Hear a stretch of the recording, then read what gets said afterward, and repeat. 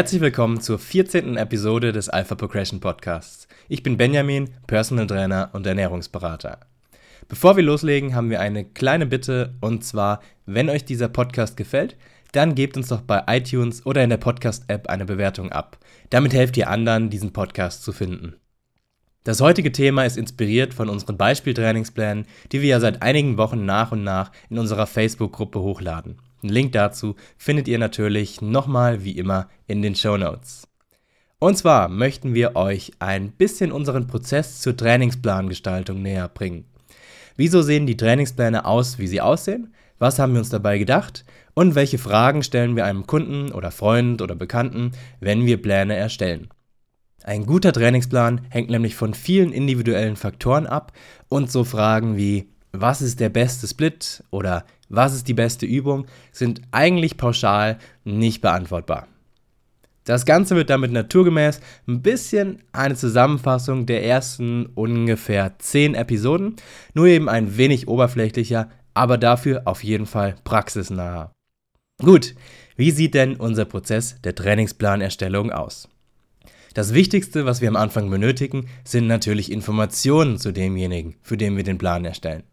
Nehmen wir mal an, dass wir einen Trainingsplan für, sagen wir mal, Philipp erstellen. Er erzählt uns von seinem Ziel, maximal Muskeln aufzubauen, und wir stellen ihm dann unter anderem folgende wichtige Fragen. Wie lange trainierst du schon effektiv? Wie alt bist du? Machst du ausschließlich Krafttraining oder zusätzlich noch andere Sportarten? Hast du einen anstrengenden Job, bei dem du viel körperliche Arbeit verrichten musst? Schläfst du genug? Ernährst du dich im Kalorienüberschuss, achtest auf ein zielführendes Makronährstoffverhältnis, auf das Timing und die Frequenz der Mahlzeiten, auf eine angemessene Mikronährstoffzufuhr und nimmst eventuell Nahrungsergänzungsmittel? Wie oft kannst du in der Woche trainieren? Wie lange können die Trainingseinheiten dauern? Soll ein Fokus auf bestimmte Muskelgruppen gelegt werden? Wann ist der nächste Urlaub geplant? Welche Übungen kannst du nicht durchführen? Und noch einige andere Fragen, sodass wir uns ein ganz gutes Bild über ihn machen können. Dann geht's an die Erstellung des Trainingsplans. Dabei überlegen wir uns erst, wie groß das wöchentliche Trainingsvolumen sein sollte. Das ist das Wichtigste für den Muskelaufbau. Dann, auf wie viele Wochentage dieses Volumen aufgeteilt wird, wie dieses Volumen aufgeteilt wird, also welcher Split verwendet wird, welche Übungen verwendet werden sollen, wie die Übungsreihenfolge aussieht, welche Wiederholungsbereiche verwendet werden sollen und schlussendlich, wie die Progression über die Trainingswochen hinweg aussehen soll. Genau in dieser Reihenfolge. Zuerst stellen wir uns bei jedem dieser Punkte vor, wie diese gestaltet würden, wenn alle Umstände bei Philipp ideal wären. Das heißt, er ernährt sich zum Beispiel im Kalorienüberschuss, schläft genug, hat keinen körperlich anstrengenden Job, kann so häufig trainieren, wie es für seinen fortgeschrittenen Status angemessen ist, kann alle Übungen ausführen und so weiter. Und dann überlegen wir uns erst, welche Anpassungen unternommen werden müssen, um den Trainingsplan auch für Philipp in der Praxis funktionieren zu lassen. Und das möglichst gut natürlich. Es bringt ja nichts, wenn wir ihm sagen, er soll 6-mal in der Woche trainieren, weil das für seinen fortgeschrittenen Status optimal wäre, aber er nur 3-mal in der Woche Zeit hat. Beziehungsweise eigentlich müsste man sagen, Lust hat, denn bei 168 Stunden in der Woche hat nun wirklich jeder Mensch Zeit, 6-mal zu trainieren. Die Frage ist also nur, ob die Prioritäten auch so liegen, dass man das tatsächlich will, oder ob man doch lieber mehr Zeit im Job oder mit der Familie oder anderen Hobbys verbringt. Gehen wir die einzelnen Punkte mal Schritt für Schritt durch. Erster Punkt: Trainingsvolumen. Die einfachste Definition des Trainingsvolumens ist quasi die Anzahl der Sätze im Wiederholungsbereich von ca. 6 bis 15 Wiederholungen. Die Stärke des Trainingsreizes für Muskelaufbau ist zumindest in diesem Wiederholungsbereich hauptsächlich von der Höhe des Trainingsvolumens abhängig. Für genauere Informationen hört euch am besten die Episode 3 an. Je fortgeschrittener Philipp ist, desto stärker muss der Trainingsreiz pro Muskel, pro Woche und natürlich auch pro Trainingstag sein.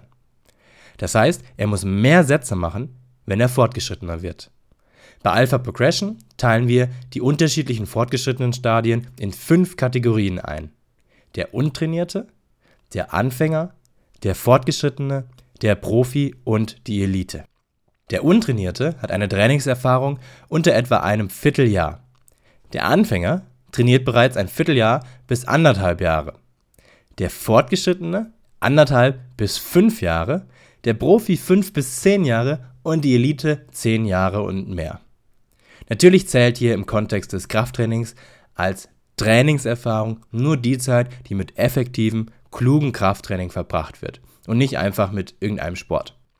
Bei der Ermittlung der Höhe des Trainingsvolumens für unterschiedliche fortgeschrittene Stadien berücksichtigen wir unsere eigenen praktischen Erfahrungen mit Kunden und lehnen uns an die gängige Praxis von Experten des Krafttrainings an, wie zum Beispiel an die von Dr. Mike Israel, Dr. Brett Schönfeld, Dr. James Hoffman und Dr. Eric Helms, der jetzt seit kurzem auch einen Doktortitel trägt.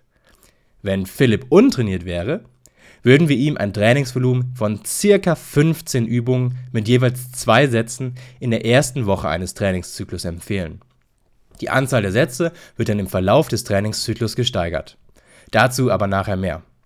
Wenn Philipp jetzt allerdings zur Elite gehören würde, dann würde sich eher sowas in Richtung von 34 Übungen mit jeweils ca. 3 Sätzen in der ersten Woche eines Trainingszyklus anbieten. Also wesentlich mehr, denn dann bräuchten seine bereits sehr großen Muskeln auch einen sehr großen Trainingsreiz, um noch weiter zu wachsen.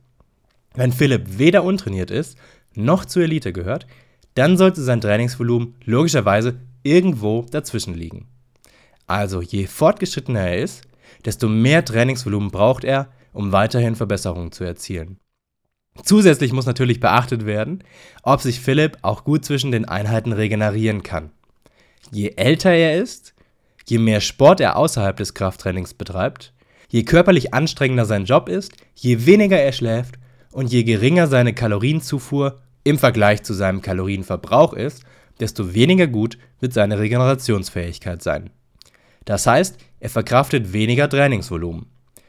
Wenn er zum Beispiel 60 Jahre ist, zusätzlich zum Krafttraining noch 3-mal in der Woche Kampfsport betreibt, nie mehr als 6 Stunden pro Nacht schläft und ein tägliches Kaloriendefizit von 1000 Kalorien hat, dann sollte er weniger Sätze pro Woche ausführen.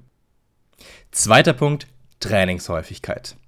Erst wenn klar ist, wie hoch das wöchentliche Trainingsvolumen sein sollte, geht es zum nächsten Punkt, nämlich der Trainingshäufigkeit.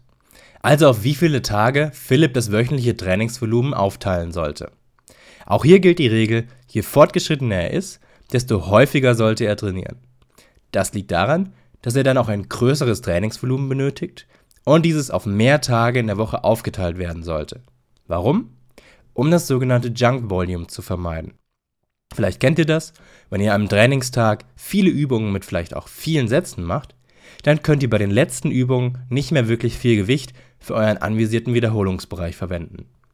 Wenn ich zum Beispiel 9 Übungen an einem Tag machen würde, inklusive harter Beinsätze, und die letzte Übung wären 5 Sätze Ausfallschritte mit der Langhantel mit jeweils 12 bis 15 Wiederholungen, dann bräuchte ich vermutlich überhaupt keine Langhantel mehr, da mein Körpergewicht schon schwer genug wäre. Ich wäre also so erschöpft, dass ich nur noch ein ganz leichtes Gewicht verwenden könnte. Dieses niedrige Gewicht würde aber vermutlich nicht oder zumindest kaum zum Muskelaufbau führen. Die Sätze wären also Junk Volume. Sie erschöpfen, aber führen nicht zu einer positiven Anpassung. Denn würde ich die Übung frisch am Anfang einer Trainingseinheit machen, wäre ich vermutlich dazu imstande, das 3- oder sogar 4-fache des Gewichtes zu verwenden, was dann entsprechend auch zum Muskelaufbau führen würde. Wenn Philipp untrainiert oder ein Anfänger wäre, würden wir ihm empfehlen, 3-mal in der Woche Krafttraining zu betreiben. Wenn er fortgeschritten ist, 4-mal, als Profi 5-mal und wenn er zur Elite gehört, sogar 6-mal pro Woche. Einfach damit die Trainingseinheiten nicht zu lange und erschöpfend werden und somit Junk Volume vermieden wird. Aber jetzt ist natürlich auch wichtig, wie oft Philipp überhaupt Zeit bzw. Lust hat, in der Woche zu trainieren. Nehmen wir an, er ist fortgeschritten und sollte idealerweise 4-mal in der Woche trainieren. Wenn er jetzt jedoch nur 3-mal in der Woche trainieren will, ja, dann haben wir natürlich ein Problem. Jetzt gibt es 3 Möglichkeiten. Möglichkeit Nummer 1 ist, wir teilen das wöchentliche Trainingsvolumen auf nur 3 Tage auf. Dann würden diese 3 Trainingstage aber wieder sehr lang werden und die letzten Übungen wären vermutlich Junk Volume. Möglichkeit 2 ist, wir reduzieren das wöchentliche Trainingsvolumen gleichmäßig für jede Muskelgruppe, sodass die 3 Trainingstage genauso lang wie die zuvor angesetzten 4 Trainingstage sind. Dann würde er zwar kein Junk Volume machen, jedoch viel zu wenig Trainingsvolumen pro Woche absolvieren. Und Möglichkeit Nummer 3 ist natürlich der Mittelweg. Das ist die Variante, die wir anwenden würden. Wir reduzieren das wöchentliche Trainingsvolumen nur ein bisschen und teilen das dann auf die 3 Trainingstage auf. Das führt dann dazu, dass jeder Trainingstag ein bisschen länger ist als bei 4 Trainingstagen und insgesamt das Trainingsvolumen trotzdem ein bisschen niedriger ist, also das wöchentliche Trainingsvolumen. Also etwas mehr Volumen pro Tag und etwas weniger Volumen pro Woche. Wenn jetzt Philipp aber sagt, nein, die Trainingseinheiten dürfen auf keinen Fall so lange dauern. Gut, dann hat sich das natürlich erledigt. Dann würden wir das wöchentliche Trainingsvolumen, gleichmäßig für jede Muskelgruppe, so weit nach unten schrauben, bis keiner dieser 3 Trainingstage seine maximal zur Verfügung stehende Zeit überschreitet. Ist das optimal als Fortgeschrittener? In der Regel nicht. Er wird so zwar vermutlich auch Ergebnisse erzielen, aber einfach viel langsamer und er wird wahrscheinlich auch früher stagnieren, als wenn er öfter trainieren würde. Trotzdem ist das natürlich aber viel besser, als wenn er gar nicht, nur einmal oder nur zweimal in der Woche trainieren würde. 3. Punkt, Split. Jetzt wissen wir also, wie häufig Philipp in der Woche trainiert und wie hoch sein Trainingsvolumen pro Trainingseinheit ist. Als nächster Punkt folgt jetzt die Entscheidung über den Split. Wie oft sollte Philipp die gleichen Muskelgruppen pro Woche trainieren? Und wie sollte das Training für bestimmte Muskelgruppen auf die Woche aufgeteilt werden? Für ausführliche Informationen zu dem Thema hört am besten Episode 4. Je fortgeschrittener Philipp ist, desto größer sind seine Muskeln und desto stärker wird er sein. Das bedeutet zum einen, dass er relativ viele Warmmachsätze pro Muskelgruppe benötigt. Wenn sein erster Arbeitssatz beim Bankdrücken 120 Kilo mit 8 Wiederholungen sind, dann wird er vor seinem ersten richtigen Satz ungefähr 4 Warmmachsätze machen müssen. Ihr merkt, ein Ganzkörpertrainingsplan wäre für ihn nicht das Beste, da er ganz schön viel Zeit dafür verschwenden würde, sich an jedem Tag für viele unterschiedliche Muskelgruppen warm machen zu müssen. Stellt euch nur mal vor, wie es zum Beispiel wäre, wenn er an dem gleichen Tag noch das Kreuzheben und die Kniebeuge machen würde. Dann wäre er die meiste Zeit nur mit dem Warmmachen beschäftigt. Das würde vermutlich außerdem zu Junk-Volume führen, da viele Warmmachsätze ebenfalls erschöpfen und er dann bei späteren Übungen weniger leistungsfähig wäre. Wenn er 4 Warmmachsätze für das Kreuzheben macht, dann würde er zwar beim Kreuzheben viel Gewicht heben können, da er sich spezifisch für diese Übung aufgewärmt hat. Seine Leistung in der danach folgenden Kniebeuge würde jedoch geringer ausfallen, da ihn die Warmmachsätze vom Kreuzheben systematisch erschöpft haben. Zum anderen braucht er mit zunehmendem fortgeschrittenen Status pro Trainingstag ein größeres Trainingsvolumen pro Muskelgruppe, um den Körper zu einer Anpassung zu zwingen. Unterm Strich bedeutet das also, je fortgeschrittener Philipp ist, desto seltener sollte er pro Woche eine bestimmte Muskelgruppe trainieren. Dafür aber mit viel mehr Trainingsvolumen. Sprich, der Split sollte mit zunehmendem fortgeschrittenen Status größer werden. Wenn Philipp untrainiert oder Anfänger wäre, dann würden wir ihm einen Ganzkörpertrainingsplan 3-mal in der Woche empfehlen.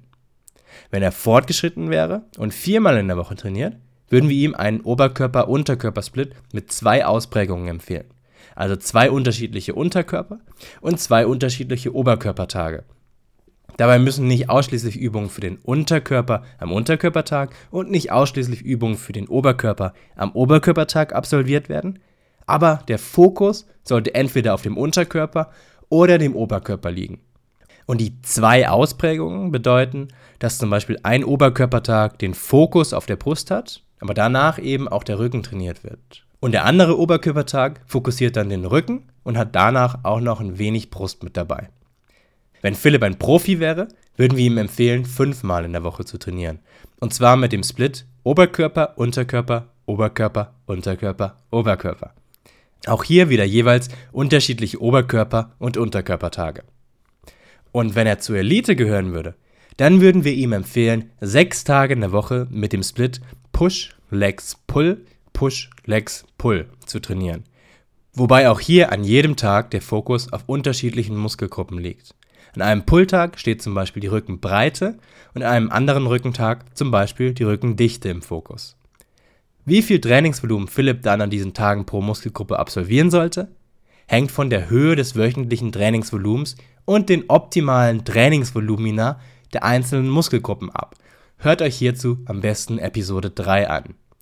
Wenn er keinen Fokus auf bestimmte Muskelgruppen legen möchte, dann wird das wöchentliche Trainingsvolumen so auf die einzelnen Muskelgruppen verteilt, dass das Trainingsvolumen pro Muskelgruppe möglichst nah am jeweiligen optimalen Trainingsvolumen für diese Muskelgruppe liegt. Wenn er jedoch einen Fokus auf zum Beispiel seine Rückenmuskulatur legen möchte, dann wird das Trainingsvolumen für diese Muskelgruppe erhöht und das Trainingsvolumen der anderen Muskelgruppen ein wenig gesenkt, um das anvisierte Gesamttrainingsvolumen nicht zu überschreiten. Nehmen wir also zum Beispiel an, dass er ohne Fokus auf 10 Sätze Rücken in der Woche kommen würde und mit Fokus auf 15 Sätze Rücken in der Woche. Das heißt natürlich, dass ungefähr 15 minus 10, also 5 Sätze, beim Training der anderen Muskelgruppen eingespart werden muss, um das angepeilte Gesamttrainingsvolumen nicht zu überschreiten. So, das waren jetzt die 3 ersten Punkte, die bei der Trainingsplanerstellung beachtet werden sollten, nämlich das Trainingsvolumen, die Trainingshäufigkeit und der Split. Bevor wir in der nächsten Episode auf die weiteren wichtigen Punkte eingehen werden, hier nochmal eine kurze Zusammenfassung. Wenn ihr anderen oder euch selber einen Trainingsplan für optimalen Muskelaufbau erstellt, müsst ihr wissen, dass die Gestaltung des Trainingsplans von vielen individuellen Faktoren abhängt. Am besten macht ihr euch zuerst über das Wichtigste Gedanken, nämlich wie hoch das wöchentliche Trainingsvolumen sein sollte. Je fortgeschrittener jemand ist, desto mehr Trainingsvolumen wird dieser pro Woche benötigen, um optimalen Fortschritt zu erzielen. Dann stellt sich die Frage, auf wie viele Tage in der Woche dieses wöchentliche Trainingsvolumen aufgeteilt wird. Auch hier, je fortgeschrittener jemand ist, desto häufiger sollte er Krafttraining betreiben, um Junk Volume zu vermeiden. Anschließend überlegt ihr euch den Split, also wie oft die gleichen Muskelgruppen in der Woche trainiert werden sollten und wie ihr diese am besten auf die Trainingstage verteilt. Hierbei gilt, je fortgeschrittener jemand ist, desto weniger häufig sollte eine Muskelgruppe trainiert werden, um wieder Junk Volume durch zu viele Aufwärmsätze zu vermeiden und dem Körper eindeutigere Signale pro Muskelgruppe pro Trainingseinheit zu setzen. Wenn ihr wissen wollt, was bei der Übungsauswahl, der Übungsreihenfolge, des Wiederholungsbereiches und der Progressionsstrategie im Rahmen der Trainingsplanerstellung beachtet werden sollte, dann hört euch die nächste Episode an. Als Beispiel, wie das Endprodukt des gerade besprochenen Prozesses aussieht, gibt es natürlich unsere Trainingspläne, die ihr in unserer Facebook-Gruppe finden könnt. Link dazu in den Shownotes. Hat euch die Episode gefallen und ihr wollt in Zukunft mehr von uns hören, dann lasst es uns wissen, indem ihr uns auf iTunes eine Bewertung abgibt.